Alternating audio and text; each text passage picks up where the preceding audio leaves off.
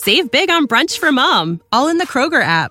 Get half gallons of delicious Kroger milk for $1.29 each. Then get flavorful Tyson natural boneless chicken breasts for $2.49 a pound, all with your card and a digital coupon.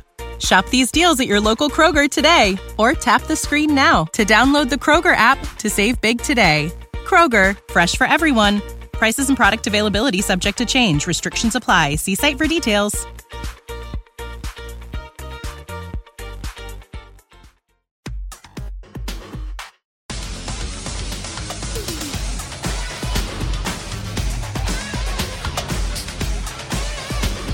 All right, we are back with WCW 96. We apologize for such a delay in this series that we've been doing. We got caught up in the G1. Also, 4th of July holiday kind of threw us a little bit, but we're going to try our best to get back on schedule. We're going to do Bash at the Beach. This week, we got Hog Wild coming up shortly. John LaRocca. Hopefully soon enough, we'll get back on schedule here. Yeah, we will. We definitely will. But yeah, G1 took a lot out. The holiday, we were drunk. No, but we got busy. Holidays, vacation, all vacation. That, so. It's summertime. It's a little harder when you got family and kids aren't in school and everything. But kids are back in school, at least for me. First day of school is like should be a national holiday for parents. I was so excited for first day of school. All right, let's get started here. The one thing I will mention is we don't have video for this show. We've been trying to do. We've actually been very good about getting video for these shows, but something's going on with John's Wi-Fi. So we're gonna see if we can dig into that. But yeah, we couldn't. It wouldn't keep the video signal, and it's actually, for pretty much for the whole time it would keep the video signal for about 45 minutes. So we figured, okay, we'll just split it up into 2 episodes. But for whatever reason, this week we can't get it to hang out for more than like 30 seconds. So that's why there's no video for this show. Okay, let's talk about what's going on here. So we are post Great American Bash, really solid pay-per-view for WCW. People saying it was maybe the best WCW pay-per-view of all time as the company of WCW. And so because of that, because of a lot of the good feedback from Hall and Nash power slamming Eric Bischoff off of the stage, Nitro does a giant number and smokes WWE and is the largest margin of victory up to that point. This would be the Monday after Great American Bash. And Dave has like a funny note in the Observer in that when Hall came out, and I don't remember exactly which time frame it was, but like they did a pretty good rating, and then it didn't really mean anything after that for a little while. And Dave said something like, "Yeah, Kevin Sullivan was kind of, maybe looking for a new job, and then they did this number, and he was celebrated because of it." So it's kind of funny how the business can work that way. Yeah. All right, so what is WWF's answer to getting beat by Nitro by the biggest margin up to this point? Well, they said, we got this guy, Jerry McDivitt, and they file a lawsuit and a restraining order against WCW. There are 4 counts to this lawsuit. This comes from the Wrestling Observer. The first is unfair competition. WCW is using false and misleading descriptions, confusing the marketplace, and a lot of that stems from them not really saying that these are actually WCW signed wrestlers. They're trying to make it seem like people from WWE are coming over to WCW to create this interpromotional angle. What did you think about this first count of this lawsuit? They have a point because they are kind of saying it is, they're not without saying WWF, they're saying WWF, right? So yeah, they do have a point. Yes, I just would love to be the judge when they get these cases with pro wrestling. If they have no clue what pro wrestling is, or other than just being like, oh, the goofy stuff on television that's not real. Yeah. Well, if anybody knows about confusing the marketplace, It's WWF because of 1991, right? They're trying to bring Ric Flair over as the real world's champion. Mm-hmm. And so they know better than anybody, like, oh, yeah, WCW called us on our stuff, and we couldn't use that belt anymore. So, this is kind of something that they've actually dealt with themselves. So pretty smart. I think this one is the one that makes a lot of sense to me. Number 2, the second count, is trademark and trade dress infringement. This is all about the Razor Ramon character, the trademark. And we talked about this last episode.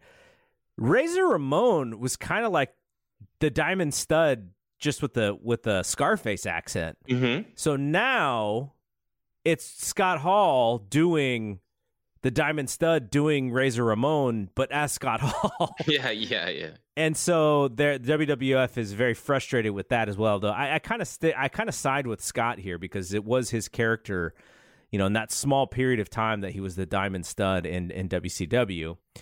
The third count is the Connecticut unfair competition, citing a violation of Connecticut law by misleading descriptions. More deception, more Razor Ramon. This also has to do with WCW and their hotline and Eric Bischoff making like these flippant statements on Nitro, false rumors about impending bankruptcy of Titan Sports, and just kind of the trash talk that Bischoff would do. So that is number 3. Yeah. And the final count is defamation and libel, stemming from the February 5th Nitro show, when the lights go out in Lakeland, Florida, and Eric Bischoff and Steve McMichael make comments as if it was the competition that had to do something with the power going out. Bischoff actually had to apologize on the next Nitro, the next week, for that comment because of the heat coming from that comment. And then also WCW Hotline with Mark Madden and Gene Okerlund sort of like, hinting that WWF was possibly behind this travesty or whatever. So that's another one where I kind of side with WWF. And, it's sort of fun in games. But the thing is they're now beating WWF on some weeks. So Vince is like, okay, like now we got to play ball. Like we just can't let them beat us. So we got to figure out something here. So also a couple other notes about this lawsuit and kind of where we stand. WWF wants WCW to make clear that they are not WWE characters. We want you to say, these people are signed by us and they are our characters. When was this lawsuit again filed? It was filed June the 20th, so before Bash at the Beach. And before Bash at the Beach, but on the Great American Bash, when they, before they powerbombed Bischoff to the table, Bischoff specifically asked that question: "Are you employees of the WWF?" Right? Yeah. And they say no. Yes. So I'm surprised, like that, especially that first one, they put that in when they already cleared it up on pay-per-view. Well, the thing about it is, it's possible, with the timeliness of the lawsuit. So Great American Bash was June 16th. The lawsuit's filed June 20th. So maybe WCW just knew this was going to be in there, and they just kind of wanted to get ahead of it. And then the last little note here is the WCW officials claim that they are researching trademarks for current planned new ring names for Hall and Nash. If the name's clear, they'll be given the names as soon as possible. If not, on the July 7th pay-per-view, they'll be referred to by the announcers in that match as Kevin Nash and Scott Hall. And we kind of talked about this in the last episode. Some of the rumors were the bad guy for Razor Ramon, or for Scott Hall, and Axel for Kevin Nash.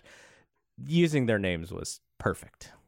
Yes. The Outsiders was a little... It was okay. It wasn't the best name that they could have chose, but their real names made this thing feel like a bigger deal than if you would have given them gimmicks. Yeah, I still was hoping Scott Blade was in there, but... And what was it? I forget. Diesel was God. What was that name? Steel. I think I just went back to the Master Blaster Steel. Yeah. Well, in your bookings. Yes. All right. So that is where we stand with this sort of this Monday Night War, and it's getting really personal between Vince and Eric, and just the fact that Vince is paying attention to Eric, I'm sure is kind of a big deal to Eric. He's like, oh wow, kind of woke the old man up. He's paying attention to me now. He knows my name. Here we go. And for Vince, it's just like, gosh, they did something that's actually really cool, and we need to figure out a way to stop this thing.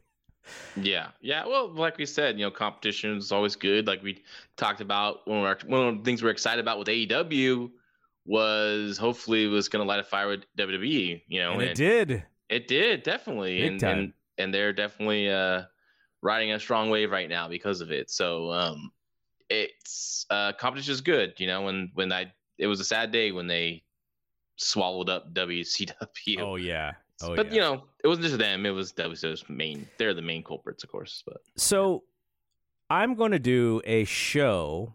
I just newly rebranded to the Double G Show. My first guest, which is already on the website right now, was Lance Storm. So he's the debut episode of the Double G Show. But one of the bonus episodes that I'm going to do is we're going to look at this time frame in 1991 where we had the Survivor Series, and then 6 days later we had this Tuesday in Texas, because we haven't had a time frame like that since 1991, and AEW is about to do it again with All In and All Out back-to-back. In back-to-back weeks. And then right the day before is the WWE Payback show. We got 3 pay-per-views in a matter of 7 days. It's crazy. But basically, I'm going back and looking at 1991 WWF. And, wrestling fans think that, AEW is just nothing but chaos and nothing but, CM Punk's such a bad guy. Now, let me tell you, the 1991 WWF, what Vince McMahon had to deal with, all of the stuff coming from the terrible angle of him turning Sergeant Slaughter into an Iraqi sympathizer and the fallout of that. So you had that. Now that is self-imposed. That's their own stupidity. But they bring in Sid and Rick, and those are positives, right? Those are big time signings for WWF in 1991. But the Ultimate Warrior's like, hold my beer. I'm about to get suspended post SummerSlam, so you can't have all the nice things here, Vince. And then Suburban Commando comes out around this time. Now, in the summer of 1991, the Zahorian thing happens, and Hogan's name just turns into mush. He goes on Arsenio Hall and says that he's only done steroids 2 times in his whole life. Everyone remembers that. And so Suburban Commando comes out. The Zahorian thing is kind of in the rear view. And Suburban Commando, Hogan's doing press for Suburban Commando. And then he just doubles down on all those lies that kind of ruined his name. Maybe even not knowing that his name was ruined. But so you have that. So you have the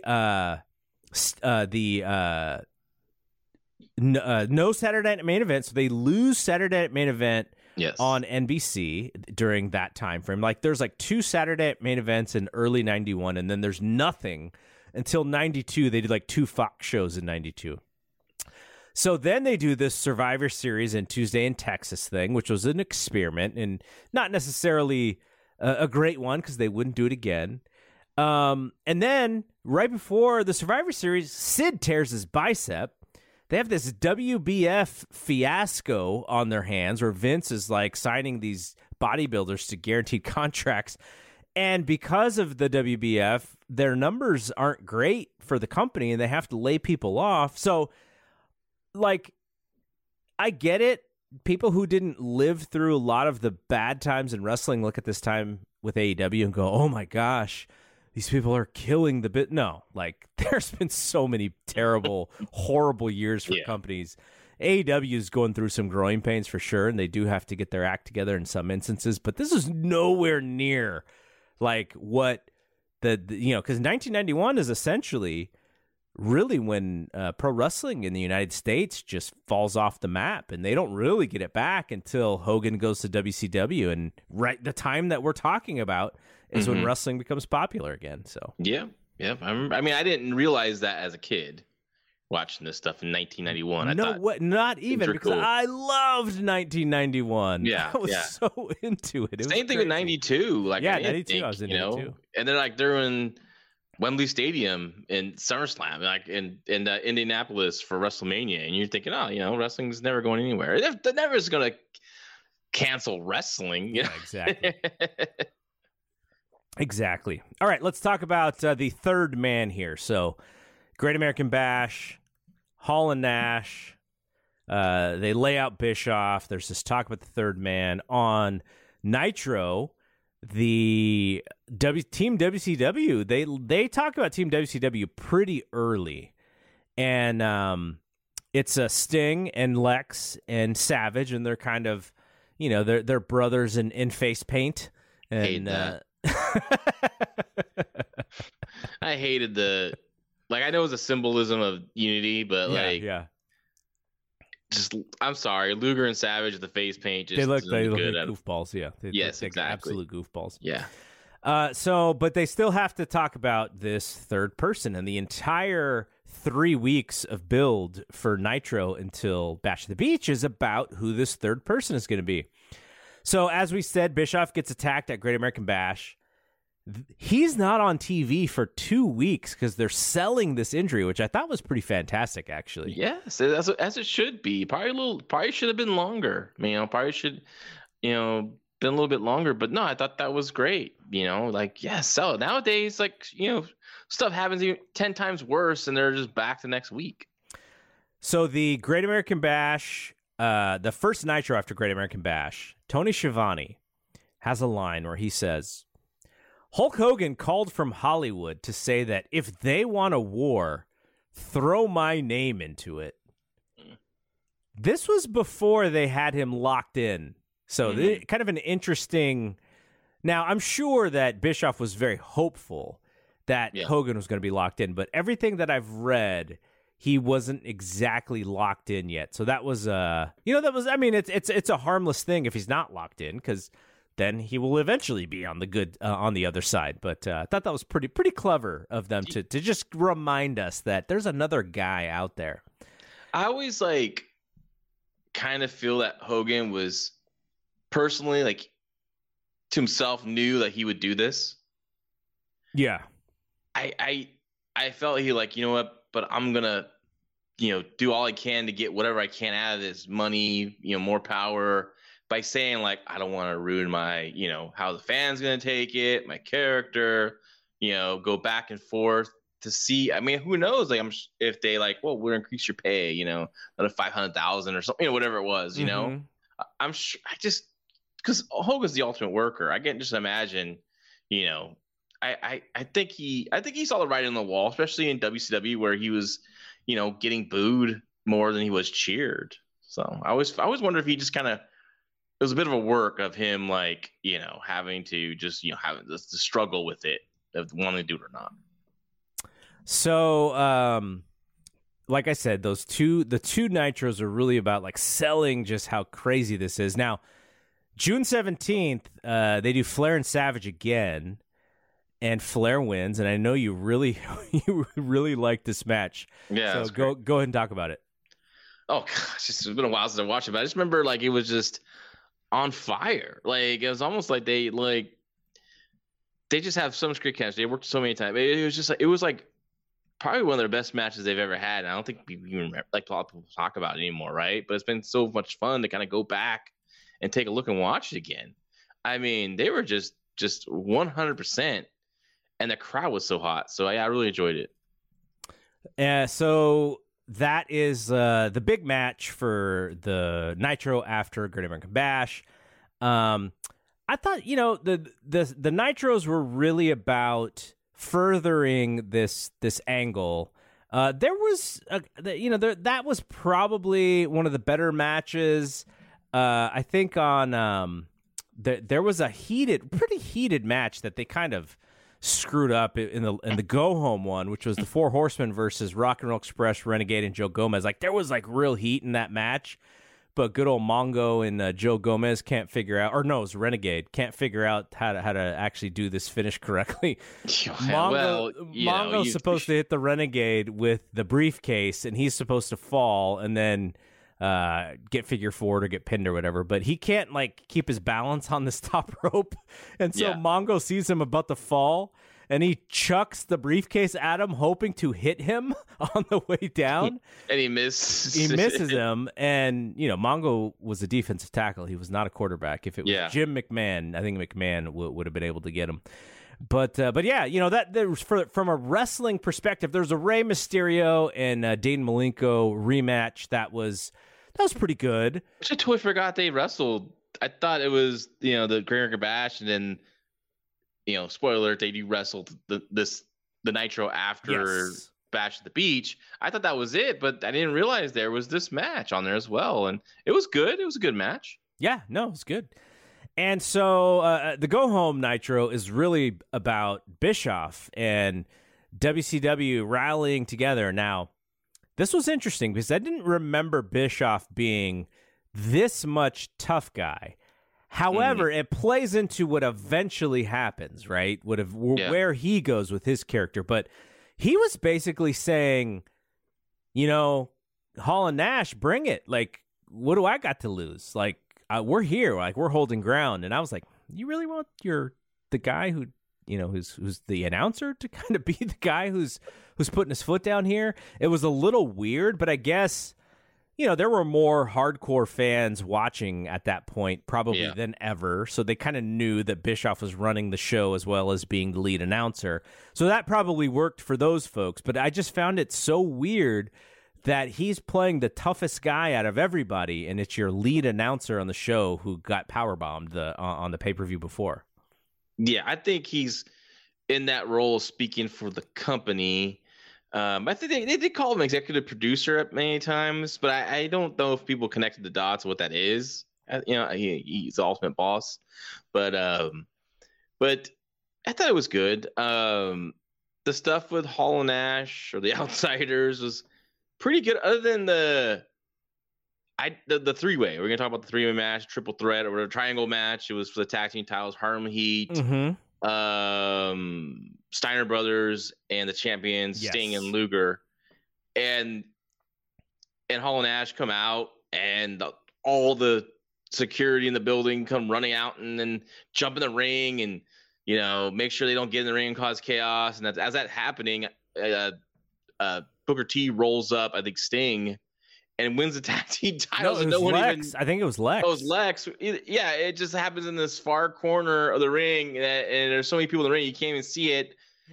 It just falls flat. It's like, Harlem Heat must have went back like, God, no one gave a shit what we did right now, And those belts were protected because they were on top guys. So it was kind of it was just a cheap way to get the belts off of those guys. Yeah, I did not like it. But I did like that's the same episode where they started walking out Hall and Nash, right? The cars. Yes, the security guards and actually it was I think it was on the next show where they try to get to Bischoff. And the security guards are there, and they're just making fun of the security guards. They're just like, "Oh, we're gonna jump in our car. Like, look at our car. All you security guards and you police officers, you put all of your salaries together, and you can't buy a car like this." Like they were like the coolest guys with these bunch of dorks. Is what it was. It was kind of funny. I like the African American gentleman police officer. He was my man, dude. He was like. He was in it. He was like, get out of here. Get going. I was like, hell yeah, man. Like, I feel like they used real cops there, right? Yeah. And when Nash is getting walked out and he's yelling Attica from was that Dog Day? What was that Al Pacino movie? Dog Day Night or something like that? Is that what it is? Dog Day Afternoon. Yeah. I knew it was sometime in the day. Dog Day Afternoon when Pacino yells Attica. Have you seen that movie? No, I don't think I've seen it. It's classic. It's fantastic. And there's Nash doing that. And I didn't know at the time, of course, I was too young to know what that was. But later on, when I was diving deep into like classic films, I remember I saw that and I'm like, oh shit, that's where you got it from. That crazy Kevin Nash. I will say the gear that Kevin Nash wore, striped shirts tucked into the jeans. Mm-hmm. I feel like that maybe that was my gear like 2 years prior, like my last year of high school. So Big Kev was a little late on the fashion, but that's what people were wearing. Yeah, he dressed like dad, right? Like he should have dressed it maybe because he didn't want to wear the leather jacket and the leather, or any kind of like that. But could they give him some kind of like cool vest? And I don't know. But it's just he looked kind of like just giant dad Nash. Yeah. Sick of being upsold at gyms? My guy, you're currently a base member? For $90 more, I can upgrade you to our Shred membership. For $130 more, you'll be a Swole member. And for just $300 more, you'll reach Sweat Platinum. At Planet Fitness, you'll get energy without the upsell. Never pushy, always free fitness training and equipment for every workout. It's fitness that fits your budget. Join Planet Fitness for just $1 down and $10 a month. Cancel anytime. Deal ends Friday, May 10th. See Home Club for details. All right, so the Go Home show is about WCW banding together, and these guys are going to come to this show, and they're going to bring their third guy, and we'll figure out what's going on there. So back to who this third person was. So, and one of the observers leading up to the show, Dave Meltzer writes, as for the identity of the third party in the 7-7 main event, it's really a secret. Lex Luger was the original plan, but I can't see that happening because it would be almost an exact duplicate of the Steve McMichael angle, and it's too soon to do it again. If this was AEW, they'd be like, no, we're going to do it. We're going to do Lex, man. We don't care if it's the same exact angle that we just saw on TV. We're just going to do it again. It could still happen, but I don't think it will. Bischoff, Hall, and Nash were discussing names this past week, and here's the one that Eric Bischoff hangs his hat on here. They were discussing names this past week with Mabel as the top candidate. Crush being considered for a brief period and then dismissed, but all agreed Bret Hart would be the best candidate, and WCW even floated the idea it would be Hart on its hotline over the weekend. But Hart has turned down every offer thrown his way. Supposedly, Bischoff told Hall and Nash to trust him on this one, but admitted that if they bring in someone other than Hart, and it isn't Hart, that it will come across as a letdown. It could also be another WCW wrestler turning on the company. Okay, so let's break this one down a little bit. The Mabel thing, I'm trying to remember where I heard this, where I saw this. Now, 1-2-3 Kid or X-Pac or what was his name in WCW? 6. 6 was not here yet in WCW. Yeah. But if I'm remembering correctly, Dave Meltzer said even publicly that maybe it was Sean Waltman who told him about this. And Sean Waltman was like, hey, dude, like, like, why you throwing me under the bus? Yeah. And I'm sure Dave was probably like, this was like 20 years ago. Are you still want this information to stay? So I don't actually remember exactly what happened. I sort of remember that, Sean Waltman being like, hey, why are you telling? But Sean wasn't even in the company. So I kind of wonder how, I'm sure they're all friends, and Sean and Dave had talked. So maybe that's where Dave got the Mabel name. But he didn't say that it was going to be Mabel. He just said that was the top candidate if it wasn't going to be Bret. So this is where Bischoff is just hanging his hat on the fact that Dave thought it was going to be Mabel. Dave's going to cover himself on everything unless he knows it's 100% certain. So it's silly that Bischoff, because the Observer is right up on the website. Like anyone can go read exactly what Dave wrote. So I don't know why Bischoff keeps hanging on this one. Okay, so I looked into this Bret thing. So I have Bret's book, and I'm like just reading through it. Guys, what does Bret say about this WCW stuff? He doesn't really say much because he's just so pissed off at Shawn Michaels the whole time. So he writes in his book, on account of Diesel and Razor's deflection to WCW, and at one point in the book, he called him Razor Moan because he was just complaining the whole time. Every wrestler was being leveraged to sign a new long-term contract. There was guaranteed money, which had never been offered in the WWF before, but the contracts were one-sided and with little protection for the talent. I was glad I was leaving for a while. So this is post-WrestleMania. He loses to Shawn Michaels, and he's going away. He's going to do, I think it's like the Lonesome Dove or whatever he's doing. And he says, my contract would expire while I was off, so they're not actually freezing contracts at this point and adding time during 1996, leaving me in a great bargaining position if I wanted to play the WCW card. I didn't ever want to end up there, but if I could show Vince my loyalty by not going, I thought I could ride out my career in the WWF in grand style. So as Bischoff is trying to get Brett, and Dave is saying that Brett is turning down all of the offers. In his own book, Brett's saying that it's really not in the cards for him. So I don't know, I don't know if Brett is downplaying some of that, or if he never thought that it was all that, all that serious or whatever. But Brett basically says that, nah, I wasn't really that interested. And I wonder, would he really want to? I think he wanted to stay, right? That was his goal. Was this be a WWF guy, obviously.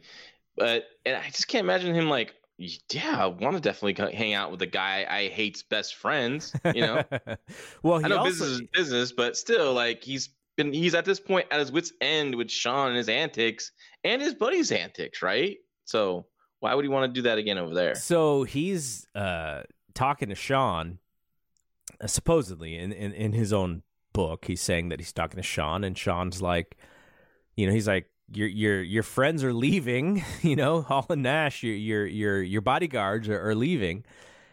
And Shawn basically is like, yeah, while you're gone, I think I'll work against Triple H and against 1-2-3 Kid, keep it in the family. And Brett's trying to say, well, what about Vader? What about Austin? There's all this new talent who you could work against and really create some stuff. And he thought that was just Shawn being super insecure about his friends leaving, and he's like, dang, he's like, my brother works in this company, and I don't even I don't even throw my weight around like that. So that's where Brett's mind was still, just I wonder if there was no being pissed off at Shawn. I do wonder, maybe he does think WCW is not a bad place, but he was obsessed with Shawn Michaels. He's had a lot of flirtations with WCW. I think back in '89 too. I think they were trying to get him at one point. All right, so this is the week before the pay-per-view. Dave said the third member of the heel team won't be announced until the night of the show. Speculation is running rampant about who it is. I've been told that the deal was finalized last week for whomever it is. My feeling is that it's Hulk Hogan, because a reader was working on the set of the movie Hogan is doing with Roddy Piper and said that Hogan told Piper he was asked to be the third guy and that he was probably going to do it. It wouldn't be a disappointment like most mystery partners turn out to be, and it would be the best thing for Hogan's career in some ways, although there's a legit risk that the heel Hulk Hogan won't have the same pay-per-view drawing power of the babyface version, and when a guy gets 25% of the cut, he'd better have an incredible drawing power or he's not worth it. So I'm sure that was on his mind, but in fact, it turns out to be the best thing ever for him. Yeah. Because everything just goes up. So that is where we are at with the Observer leading into the Bash at the Beach. Now, I've been telling you about the Guy Evans book, Nitro. And so Guy Evans, obviously talking to Bischoff. Bischoff was a big part of the book. He has some details as well. Dave also has some of these details after the fact in some of the Observers after the actual story. So Evans writes that Bischoff went to Hogan in L.A. while he was filming Santa with Muscles, and Hogan himself lobbied for being the third guy.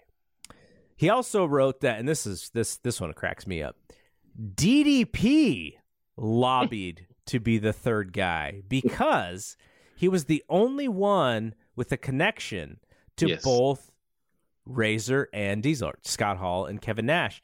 But Bischoff knew that he didn't really, DDP himself did not mean enough at that time, so he ixnayed that one. And in the book, Dallas says that he understands why, but he was still lobbying for it. And so Kevin Sullivan, the one who's been around the longest and who knows the wrestling business and wrestlers inside and out, was really scared that Hogan would agree and then at the last minute change his mind, which would kill the idea and would leave them with no third guy. And so because of that, Bischoff had tapped Sting as the backup plan.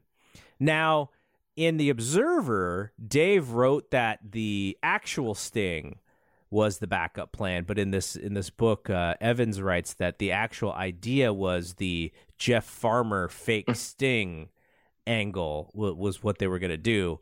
And Hogan, you know, the person who understands the dramatics better than anybody, according to the Nitro book. Now, I keep saying according to because now I'm sure Guy Evans did his due diligence when it comes to sourcing his stuff, but I just say that because Eric Bischoff is like quoted the most out of anybody in this book. So just, you know, take that for what it's worth. But he said that Hogan only got there an hour or either 30 minutes or an hour before the angle was going to take place. Yeah, but that's because they didn't want, you know, I know they didn't want him to give it up for sure. Yeah. But at the same time, if you're Kevin Sullivan, you're also thinking like, what if this guy no shows? I'm thinking Kevin Sullivan. It wasn't his. I don't want to say it's his wrestling intuition. A lot to do with that, but I think he obviously being the head booker of WCW at the time, he dealt with Hogan, who has creative control. So I think he's more worried about that. He would exercise that than just, you know, trying to screw people, you know, screw him or last minute backing out because he has that. I think he knew like, shoot, the guy could just say no and we can't say do anything about it and get upset because he has that in his contract, you know? Right. But he did it, and the rest is history. The rest is absolute history. Okay, so let's get to the pay-per-view. Okay. So the pay-per-view, what did you like this show or Great American Bash better? I'm guessing you liked the Great American Bash a little bit better. Bash had a better flow to it than this one, but because this one had a little bit of a lull, but overall still very entertaining. Yeah, I mean, back-to-back, some solid shows, especially after that terrible Uncensored with that crazy match. Okay, so let's talk Dark Show matches. Now, this match wasn't even on main event. Jim Powers pinned Hugh Morris in the Dark match. The main event show, the Steiners, of all teams, And of all the, you know, against the tag team champions, they couldn't fit this thing on the pay-per-view. Rick and Scott against the Harlem Heat. Yeah. This goes to a disqualification, so the Harlem Heat retain here. No, you have to have Earthquake, John Tenta and Big Boss Man with the sock with coins in the pole match. You know, oh my God. Poor Jimmy Hart. No one could actually climb that thing because they're too fat, so Jimmy Hart is the one who has to go up the pole. I actually like that part. We'll talk about it when we get there. Okay, so Colonel Parker and Sherry are back, so they must have rehired Sherry around this time after she was gone. And Colonel Parker, who is behind sort of the Harlem Heat stuff at this point. And so Bobby Walker pinned Billy Kidman. I did not realize Billy Kidman was in WCW all the way back in this time frame. Yep. They signed him. He was making a little bit of wave as Kid Flash on the Indies in New Jersey area. And what got him attention was that Shooting Star Press that he did. Rock and Roll Express beat Fire and Ice. What the hell, man? My team, Fire and Ice, they're already breaking them up. Yeah, I know. Scott Norton can stand Ice Train. He wanted to get out of it ASAP. I love Dave here because, you know, this is back in the day when he was putting the real names in parentheses with the matches. And so it's the Rock and Roll Express, Rick Morton, And I expect to read Robert Gibson, but instead it's Reuben Kane, his real name. I'm like, who's Reuben Kane? Oh, it's Robert Gibson. So I guess Ricky Morton pinned Norton with a backslide, and they were arguing, and they're teasing a split. My team, who was having just firecracker matches with the Steiner brothers, are now losing to the old Rock and Roll Express on main event. And then the last match before we get to the pay-per-view is Eddie Guerrero and Steve Regal. Eddie Guerrero beats him with a schoolboy. Dave was very disappointed in this match, considering the caliber of who was involved. Interesting. 3 minutes and 38 seconds. Oh, probably maybe the time they had. All right. This show opens with an amazing match for 1996 and an amazing match for 2023 between Rey Mysterio and Psychosis, both young luchadors. Now, Mike Tenay is on the call here with Dusty and Bobby and Tony Schiavone. And I was I talked to Mike Tenay tonight, before we actually did this show, because I did Wrestling Observer Radio with Dave, and Mike Tenay came on because they wanted to talk about their friend Koichi Yoshizawa, I think is his name, who passed away recently, and somebody who really helped them with Japan and just the wrestling knowledge and such. So I just asked Mike, before we even got on air, I was like, Dusty Rhodes as an announcer during this time frame, all he's trying to do is pop Bobby and Schiavone. That's like literally what he's trying to do. It's literally what's happening on AEW Dynamite today. Yeah. Taz and Schiavone. But when Tenay comes out, Dusty kind of straightens up a little bit, and he actually tries to call some stuff and ask questions. Yeah. And he gives him the Iron Mike nickname. And I just asked him, I was like, why did he do that? Was it just because he respected you? And he was like, yeah, he thinks it was because, it was a little bit of a respect thing, but also because, Mike Tenay's kind of the new guy, right? So they're kind of testing the new guy. So it's like Dusty's like asking him questions, like making sure he's on his toes on some of this stuff. But I just thought it was interesting because Dusty, the last two shows, he's goofing around. It's a Big Bubber instead of Big Bubba, and it's all about the plunder, and he's calling submission holds like funny names and stuff. But then when Tenay comes on, like Dusty's like kind of interested. He's like interested in what's going on and the history and the knowledge and telling Bobby Heenan to shut up when he makes some racist comments. Yeah, exactly. So I thought that was interesting, and Mike obviously just a wealth of knowledge for pro wrestling. So I really appreciate whenever I get a chance to just chit chat with him. All right, let's get back to this Rey Mysterio match. So this match is really a showcase for Rey because, and we'll talk about this more on the next episode, but he's going to beat Dean for the cruiserweight title on the next Dynamite in a very memorable match and a memorable finish in that match. So this is kind of like the match so that Mysterio gets back on the winning train, and they have this really, really good, explosive match. Psychosis goes for Splash Mountain off the top rope, and on the way down, Rey turns it into a Frankensteiner. So just really incredible stuff. And, man, watching a young Rey Mysterio, holy cow, this guy's doing crazy stuff in the ring. Yeah, and then watching the young Psychosis, too. He was a great base. Good flyer himself, too. Awesome. He was so awesome. Yeah, I really liked Psychosis until he held up APW for money back in 2000. What was that, 2005 or something like that? When he went to the Bakersfield card and then looked out the window, looked out the curtain and saw the crowd was really good, and he wanted more money because he was doing 2 dates, Bakersfield, and we were doing Santa Maria after that. So what happened?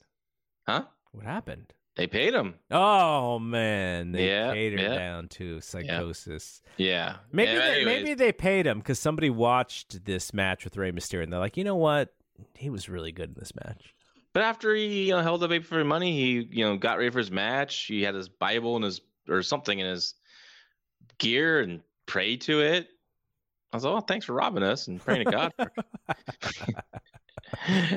But he's a businessman. He's a businessman. Yeah.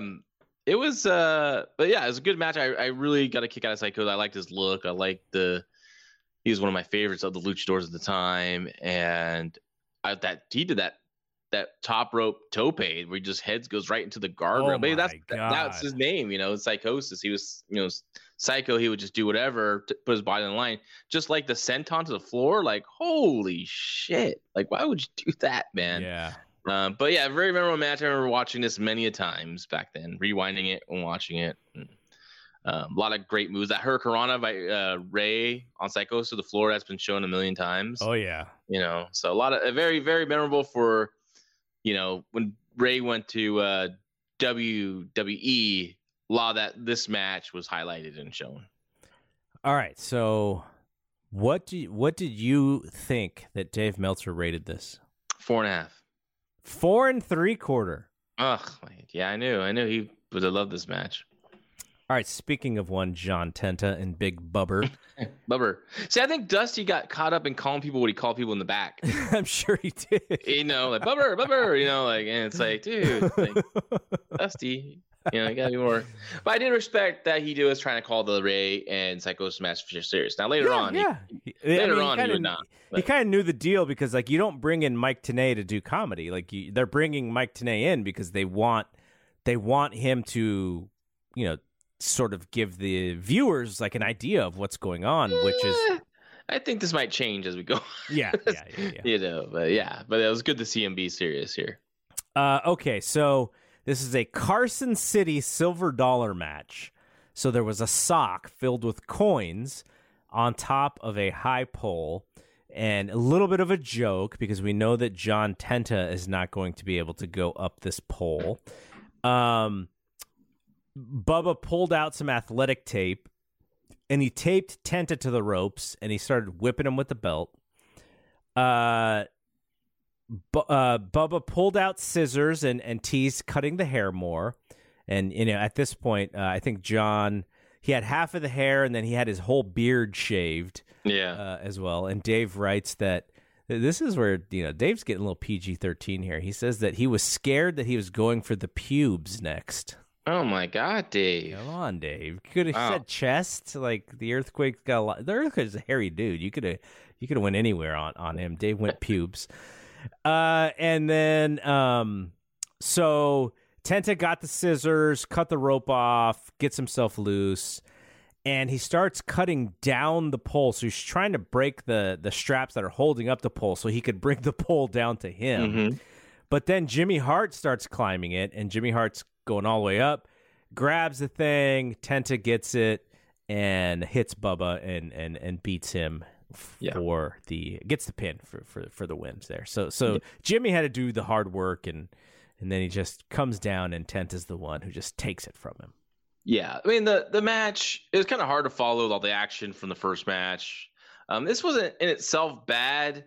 I did enjoy the finish, and the little manager climbing the pole has been done many times. It's very, very Memphis, and I like the finish. But yeah, it was, it's you're going like 95 on the freeway. It's hard to kind of get back into going like 40 on the side streets, or whatever. I thought this match was totally fine. Yeah, it's totally fine, completely fine. Yeah. What do you think Dave rated it? He gave it a star. Star and a quarter. All right. DDP against Hacksaw Jim Duggan. Now, this match was built because somehow DDP lost the Battle Bowl ring. And Jim Duggan said that, I can't believe that DDP thinks I stole it. But, oh, by the way, I did find it, so I do have it. He found it on the toilet seat, right? Yes. Yeah. And so they have a match, and I think it was the TV right before, Jim Duggan's like, are you calling me a thief? As he has DDP's ring right on his hand. And then he just knocks poor DDP out for stealing his ring. I was like, man, who's the babyface and who's the heel here? And called him, like, teased him being effeminate. Yes. Because the ring finger is smaller than his. And he's not, he's aware of just jewelry. So the whole Jim Duggan's gimmick at this point is that he has a whole thing of athletic tape in his trunks, and what he does is when he's about to go for the finish, the referee's kind of looking somewhere else, and he takes out this athletic tape. He wraps it around his fist, and he actually does this kind of cool thing where he swings the athletic tape around, and it's supposed to create this effect of that he's got more tape on his hand. And then he hits the guy with the tape. So that's like the gimmick, is he just punches the guy with essentially a taped fist, but the taped fist is supposed to protect Jim's hand, not make the other guy feel more pain. But I mean, it's a historically, it's like kind of like a wrestling thing, like the taped fist match. We heard about that. The real fist probably hurts a little bit worse, but it's a great visual because you just see the tape and it looks like, it kind of looks like a boxer, right? You take off the gloves and what does the boxer have? He's got like these taped thing, but the reason why a boxer tapes his fists and his fingers is so that he doesn't break his hand when he punches someone in the face. So that's the gimmick here. And so DDP is doing his best job to just bump around for Hacksaw.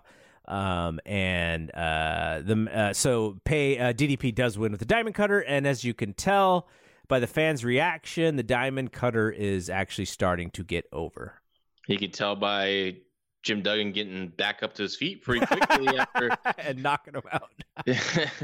And that was his little, well, we'll let you get up, and hit him with the big fist and get something, I hated Jim Duggan in this time frame. Actually, I hated him since, hate's a strong word, but when he beat Steve Austin quickly for the U.S. title in 1994 Fall Brawl.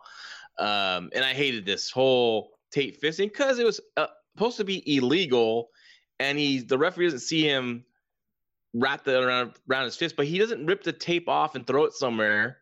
He has it hanging on his hand every time he hits someone, and the ref doesn't. It drove me insane. But glad DDP won. What did you rate it for Dave here?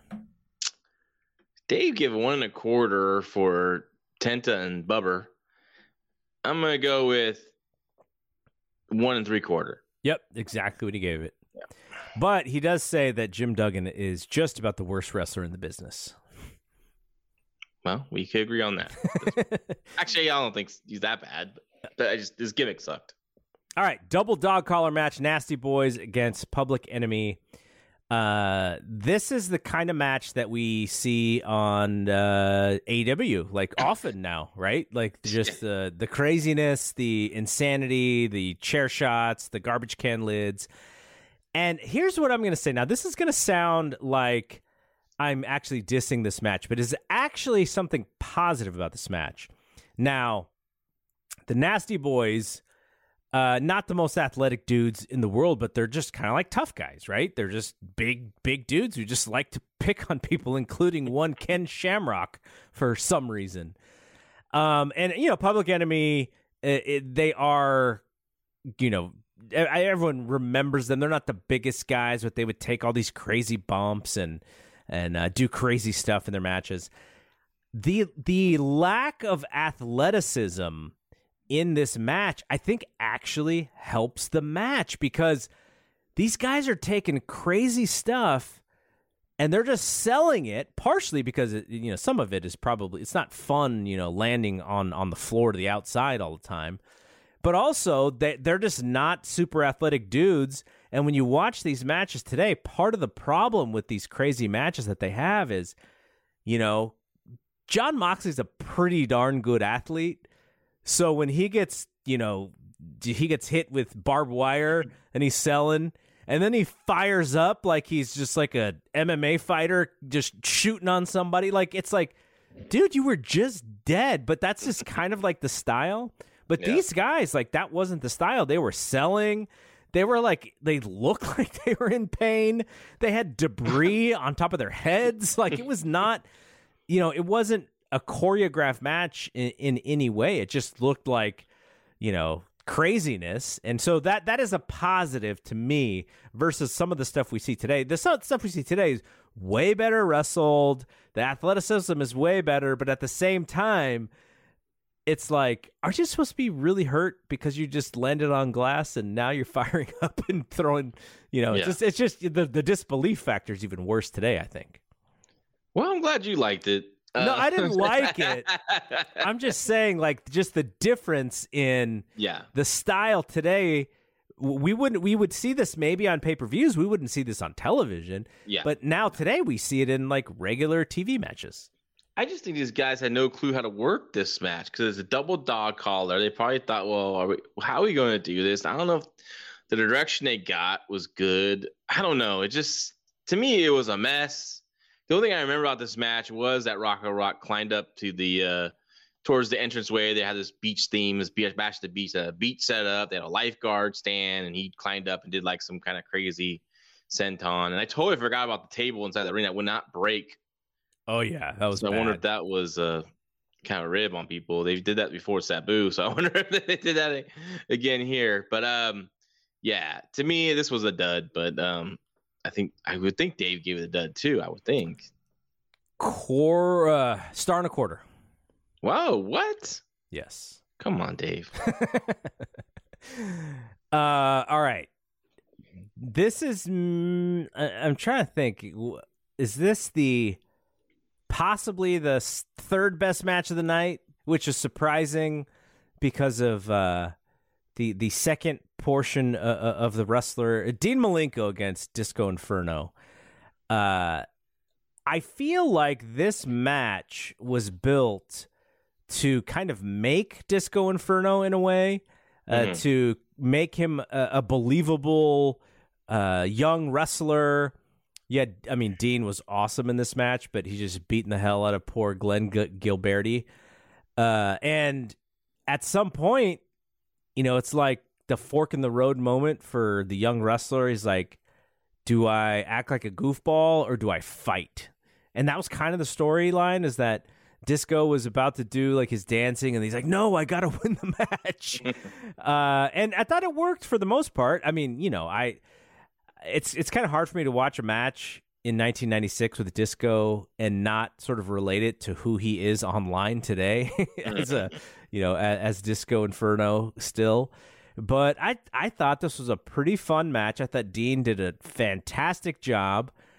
Disco was still a little too goofy for what they were trying to do, but overall I thought it worked. And then, finally Dean's like, okay, this game's over. Putting this thing away. And this match is over. Yeah, I mean, I always like Disco. I don't like Disco the person, but I like the Disco character. I thought he was really entertaining, especially at the time as well. But this match for me was a letdown. It was a letdown because it will happen last show. Rey Mysterio, Dean Malenko, right? Oh yeah. And then you come back with Dean Malenko versus now Disco Inferno. But I always liked Disco. I think he would have done better in WCW in 1994 than in 1996 because of there's so much was going on, right? With others coming in, all these people coming in. I think he would have been a great TV champion. I think he would have been a great modern version of a honky tonk man kind of guy. And he would kind of have some ups and downs in his career in WCW. Like there'd be moments where I think they put him and Alex Wright together as the Dancing Fools. Do you remember that? Mm-hmm. And that actually got like a cult following, but of course WCW did nothing with it. But this match is good. I liked it. I enjoyed it. You're probably right. It's probably you're probably right. It's probably one of the third best matches on the show, if not the fourth best match, maybe. I give it about 2 3/4. And I think Dave probably gave it 2.5.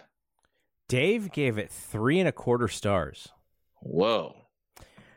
But here's the problem with the build, because you talked about going from Rey Mysterio and Dean to this match. Now, the way they get to this match is Disco Inferno keeps coming out during Dean Malenko matches, and he's talking about his gold album, and I don't even know what the song was that he supposedly sang. I think it was actually his like theme music. I think it's his theme song. Yeah. But Dean Malenko is not great in these goofy segments, right? Because he has one note, which is the Stone Face Killer, and you got this goofball, and Dean can't really play off of this goofball, so he can't really sell for him. Like, so the whole angle is like Glenn acting like an idiot and Dean just not buying it. So that was going to be a problem, I think, when you actually had the match. The fans didn't really take to Dean until about the fall of this year.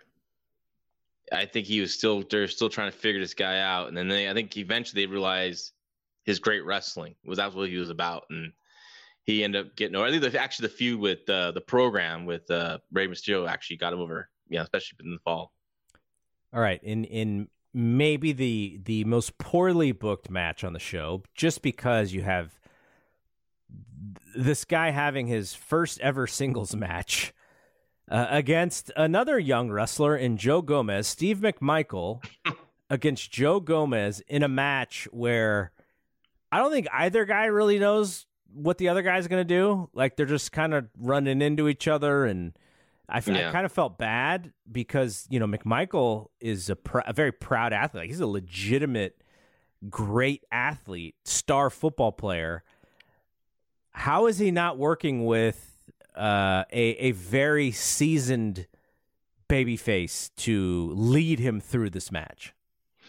Yeah, I agree. I think I remember Kevin Sullivan on the podcast talking about this, and he's like, in hindsight, this probably wasn't a good idea because it wasn't a good match, but sometimes you just got to live with the consequences that you book.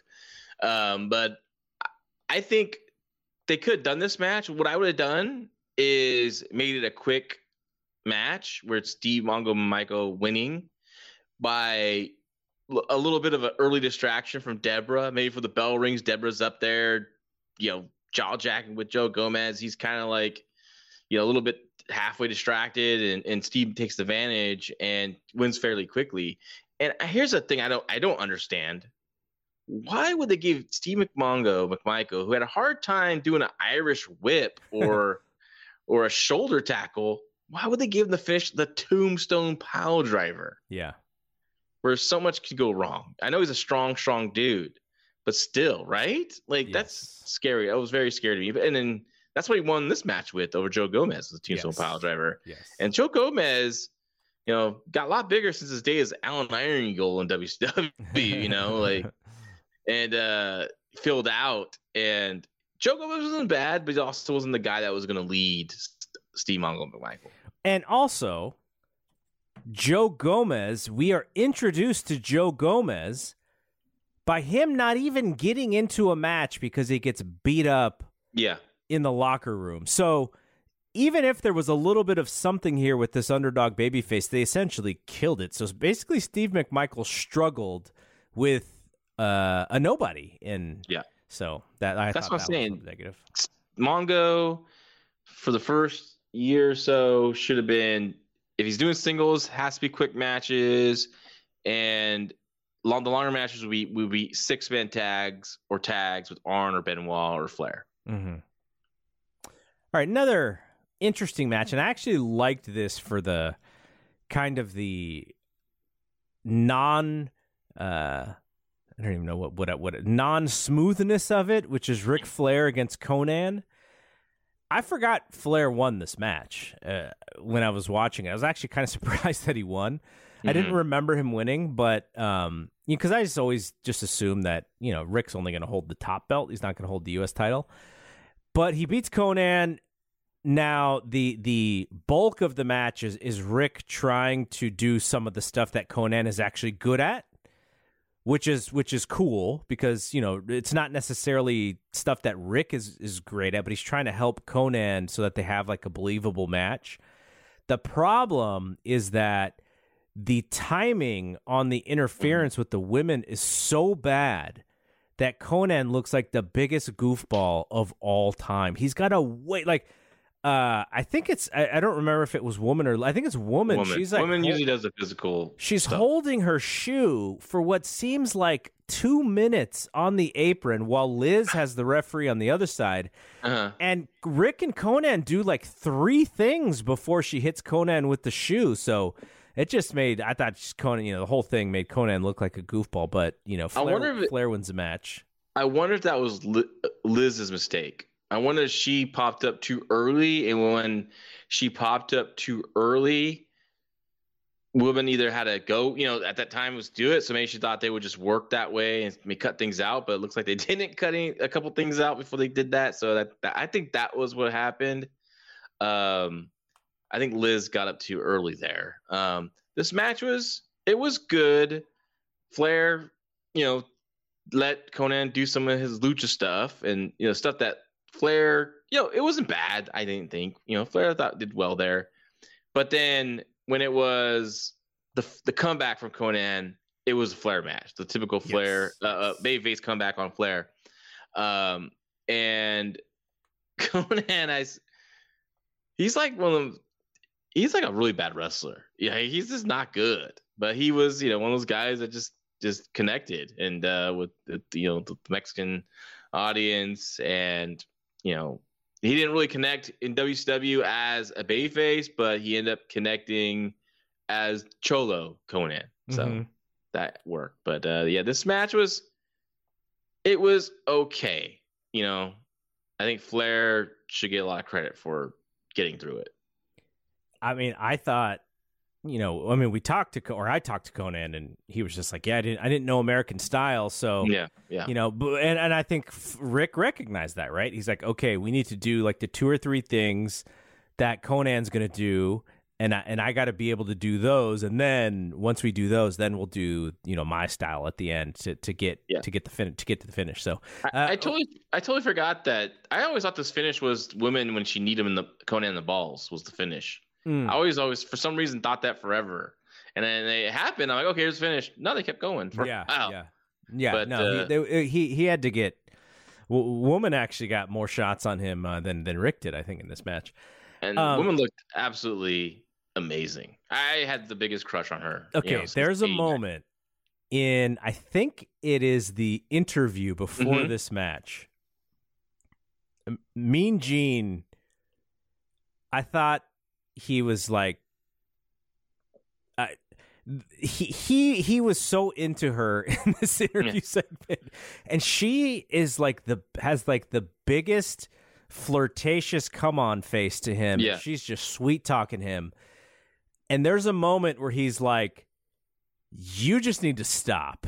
Yeah. Like, he's just like, I need to do my job. His wife's watching, and oh man, Flair's inviting him. They're trying to get him to come to the hotel with them and party, and woman wants to party with him. And I'm just like jealous as hell, And Liz is terrible at stuff like this, so she can't even really play it off. But woman does woman does it for like Liz didn't even have to do anything. Woman is doing her job too. She was a really good worker at this time. Like she really figured everything out. At this point, woman's great. Liz, she just got a kick out of it. You could tell she's laughing a little bit, but she let woman do her thing. They never had the role. But this match, I'm gonna give it the same as I did Dean and Disco, 2 3/4. So Dave gave it 2.5. No. Okay. Yeah, what about the McMichael match? Oh shoot, forgot about that one. I'm gonna say dud. It was really bad. Minus a half of a star. I forgot about the minus. I just go straight to dud. Like it's either one. Hey, I can do 1/4 stars but then after that, it's just dud, right? Yeah. Me. Yeah. All right. So now the 2 last matches here, we have the Giant and Kevin Sullivan against Arn Anderson and Chris Benoit. And if Benoit and Arn win, I think one of them gets a title shot. Like how did that work? Yeah. They didn't say who, did they? I think it's whoever gets the pin on Sullivan or the Giant and a lot of people there even mentioned like Sullivan is the weak link, and they'll pin him. They can't be the Giant, but they'll at least get an opportunity by beating Sullivan. So the match is really a backdrop for the angle. The Giant choke slams Arn for the win, and they're trying to do a little bit of like a work shoot thing, or at least for the fans to think that something's going on here. And so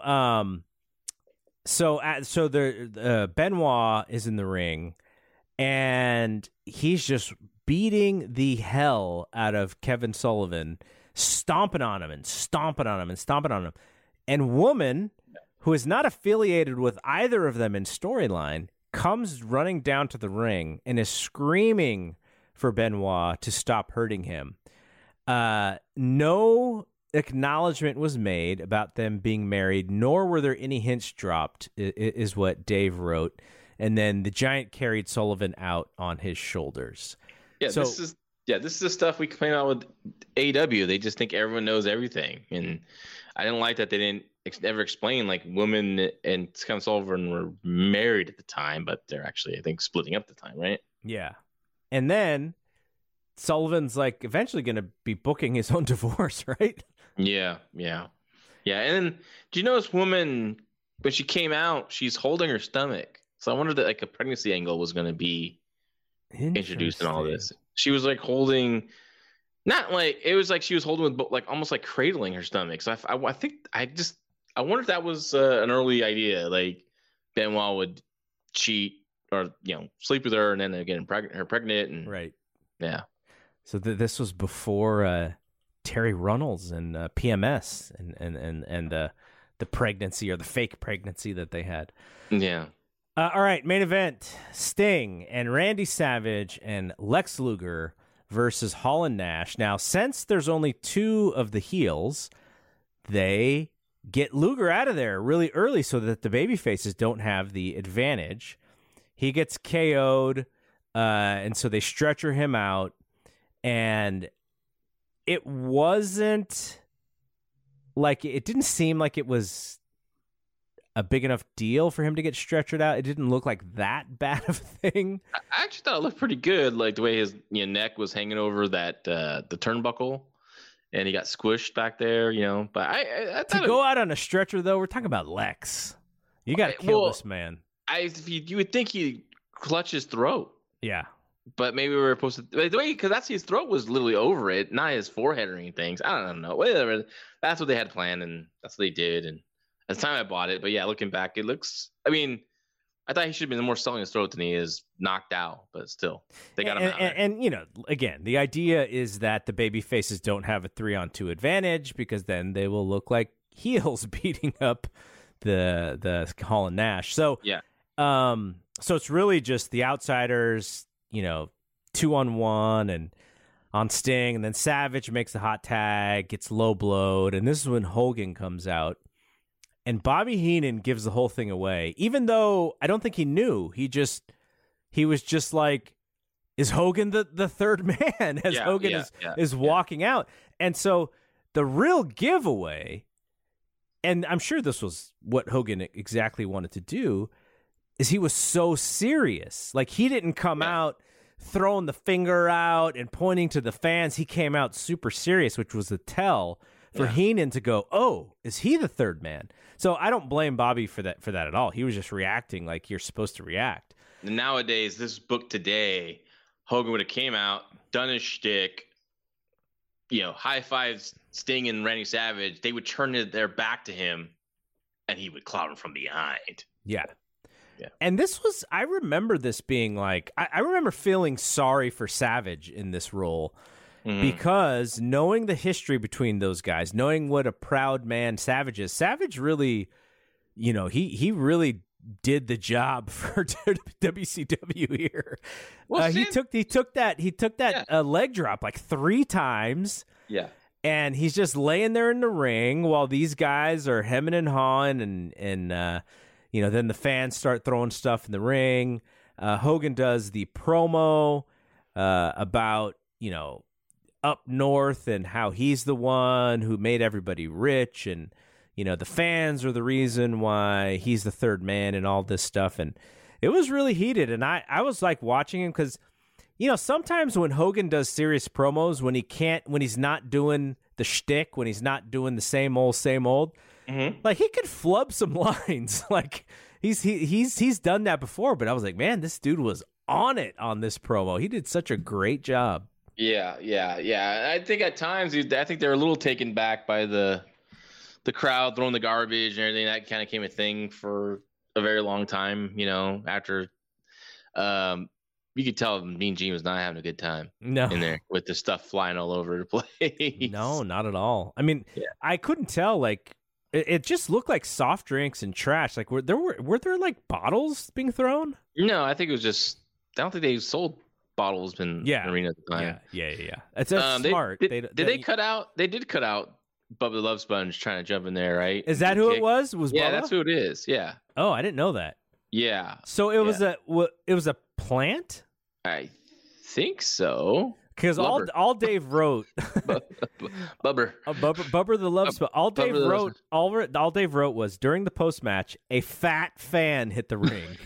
I think it comes out that he's a local DJ there. Yeah, and maybe it was a stunt from him to get attention. I don't know. I'm trying to remember the deal, but it was him though. Yeah. Wow. I'm pretty sure. That's amazing. I'm 99% sure, but if I'm wrong next time, then I'll say it. But this was as a match, it's kind of hard to rate. I think it's more the angle that was the 5-star of it. But it was very chaotic. They sold it. The crowd was into it from the very beginning to the end. Crazy heat. As a match, I'll give about 3.25. Mm-hmm. But the angle, I give 5. Yeah, Dave had the match at 3. You and Dave were pretty close on this one. You guys are usually pretty close, anyways. Yeah, but not. I thought he was going to rate Jey Uso and Roman Reigns. I was wrong on that one. But I was also a little.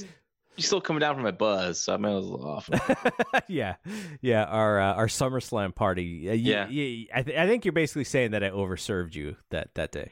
It was a bit stiff, It wasn't a Stan Hansen lariat. I wasn't measuring the shots. I was just pouring. That's the deal. Yeah, but I'm I mean, a lot of people don't know. We talk about that. What's our segment after Fight Game? It's the extra or getting to know your podcaster. Yeah. Get to know your fellow podcaster. A very strict rule. Well, I can't say very strict. I didn't do it this night, but I usually don't drink if I'm going to drive. Even if I'm not usually like I don't go for the. Oh, if you start now, you'll be fine by the time. I just don't do that, right? Usually, but I felt like so this is probably gonna be a 4-hour show. There's probably gonna be some BS with all of us after the show. I should be fine. Yeah. Our good friend Miguel Rubio hosted the event. Yep. Had this big thick crust pizza. So I felt like, amazing. Okay, I think I can do one, eat, definitely plenty enough time to be okay.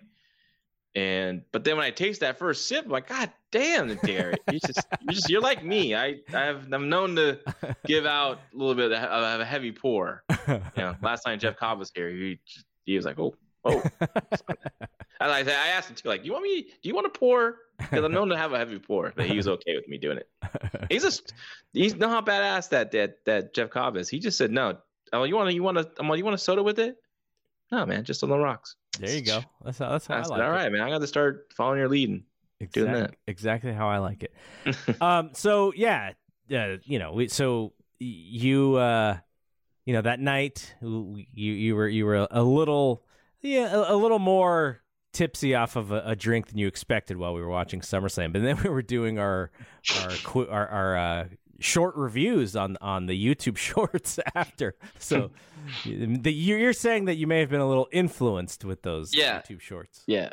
I mean, I thought the Roman Reigns and the Uso match was better than it was. But I think but it might have been I just enjoyed our conversation while it was happening. So maybe I just liked that. So totally. All right. So we're done here, but like I said, we're going to try and turn around Hog Wild a little bit more quickly than the last time. I know, and look, we got to get to all of this stuff by the end of the year because then it's the end of the year. So we're going to hustle. And then we're covering Paul Rubinstein's AWF. Oh, my God. Yeah, I was thinking about, it is already August. Like, we have to start thinking about what we're going to do for 2024. All right. We're not gonna do that one, but well, look, maybe we'll go extreme. Maybe you'll watch Extreme Championship Wrestling. Oh my God, I think I've watched one. I've watched like 2 episodes of their TV show ever in my life. I don't know why I was thinking about this like 3 weeks ago, but I was like, you know what? Maybe I'll for Take It Home podcast next year cover the last year of ECW. Oh wow. I thought about doing that because I was kind of curious, like, whatever happened what happened during that year? I totally don't really remember too much. Is that stuff available? Is it on the network? Yeah. Oh, okay. All that stuff's on the network. Well, yeah. So this show has always been on the Patreon, but your show, Take It Home, and my show, Fight Game Pod Extra, we kind of took that out of the weekly rotation. And I think we're just going to kind of use it as fill-in and bonus show stuff on the Patreon. So I did my first show because I was substituting for Scott Edwards, who did a show earlier in the week. So I was filling in his Friday slot, the one I did with Lance. But we're going to figure out some bonus possibilities for you because I know there was one person who signed up for the Patreon. It's like, hey, where's Take It Home? I was like, oh, Take It Home. It's going to be a bonus show. It's not currently in the every Monday through Friday rotation, but we'll hopefully do some bonus stuff. So you got to think about what you want to do for a bonus show. We can do topical stuff. Like I don't mind, jumping on with you if you want to do some like topical stuff, or you can do the solo ones as you've been. But we'll get some stuff out on Take It Home as well for bonus shows. I should have called you up and said, we're going to do a quick one right now after I watch this Hangman Adam Page promo on Dynamite. I'm so pissed off right now.